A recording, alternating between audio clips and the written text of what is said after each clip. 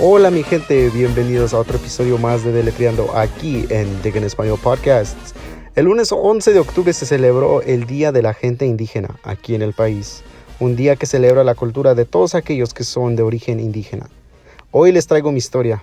Una historia de un estudiante indígena y lo rico que soy, no de dinero, sino de cultura y lenguaje. Yo provengo de un pueblo pequeño llamado San Pablo Huilá, localizado en el Valle de Tlacolula de Matamoros, en el estado de Oaxaca, México. Cuando la gente me pregunta ¿de dónde soy?, yo no contesto soy de México, sino les digo yo soy de Oaxaca. Hay algo hermoso de ser oaxaqueño: la comida, la música, las danzas, los paisajes, pero sobre todo el poder de hablar un lenguaje indígena. En mi pueblo el lenguaje que se habla es el zapoteco. Desde niño mis primeras palabras fueron en dialecto. Palabras como Kasagawa, que significa quiero comer, o Mardaro, que significa ma ven.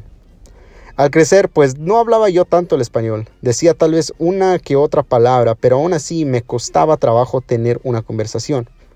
Las cosas se me complicaron al llegar a este país. Mis padres me metieron a Hoover Elementary en el área de Koreatown, en Los Ángeles. En aquel entonces las clases eran bilingües, cosa que me ayudó mucho a mejorar mi español. Ahí aprendí también a escribir y leer en español, habilidades que me ayudaron mucho en el futuro. Pero el obstáculo más grande era aprender inglés. Cuando estaba en el segundo grado, mi familia se cambió de domicilio.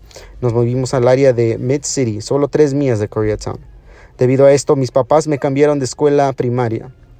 La segunda parte de ese siglo escolar salí de Hoover y empecé en Altaloma Elementary. Esta escuela fue mucho más diferente debido a que solo se hablaba inglés. Los primeros meses fueron muy difíciles ya que solo sabía zapoteco y español. Con el tiempo fui aprendiendo cada palabra y sí se me fue pegando el inglés. Y gracias a todo esto ahora hablo 3 lenguajes, cosa que sé que es muy valiosa en la vida.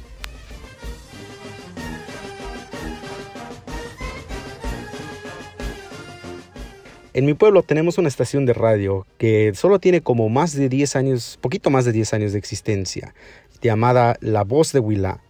Vamos a pasar a escuchar un video de ellos compartido en Facebook para que podamos escuchar cómo es una conversación en zapoteco. Bueno, como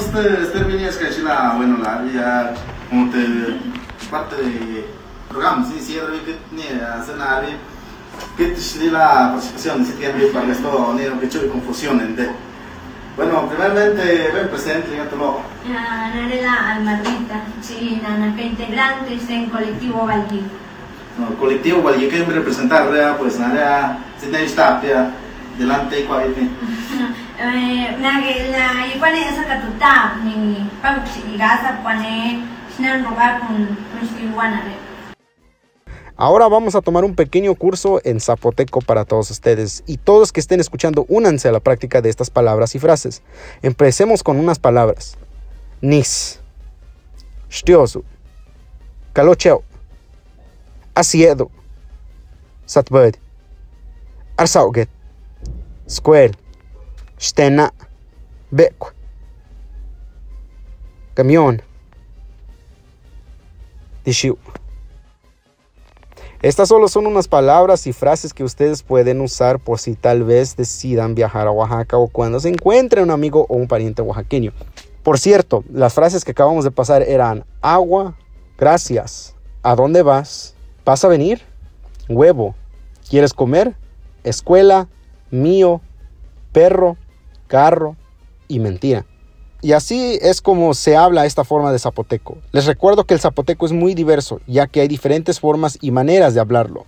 Muchísimas gracias a todos por haber estado hoy con nosotros aquí en Diga en Español Podcasts. Yo soy su servidor Cristian Vázquez. No olviden agarrar nuestra nueva edición de otoño 2021 titulada Eres hermosa Oaxaca querida, en las instalaciones de Cal State Long Beach.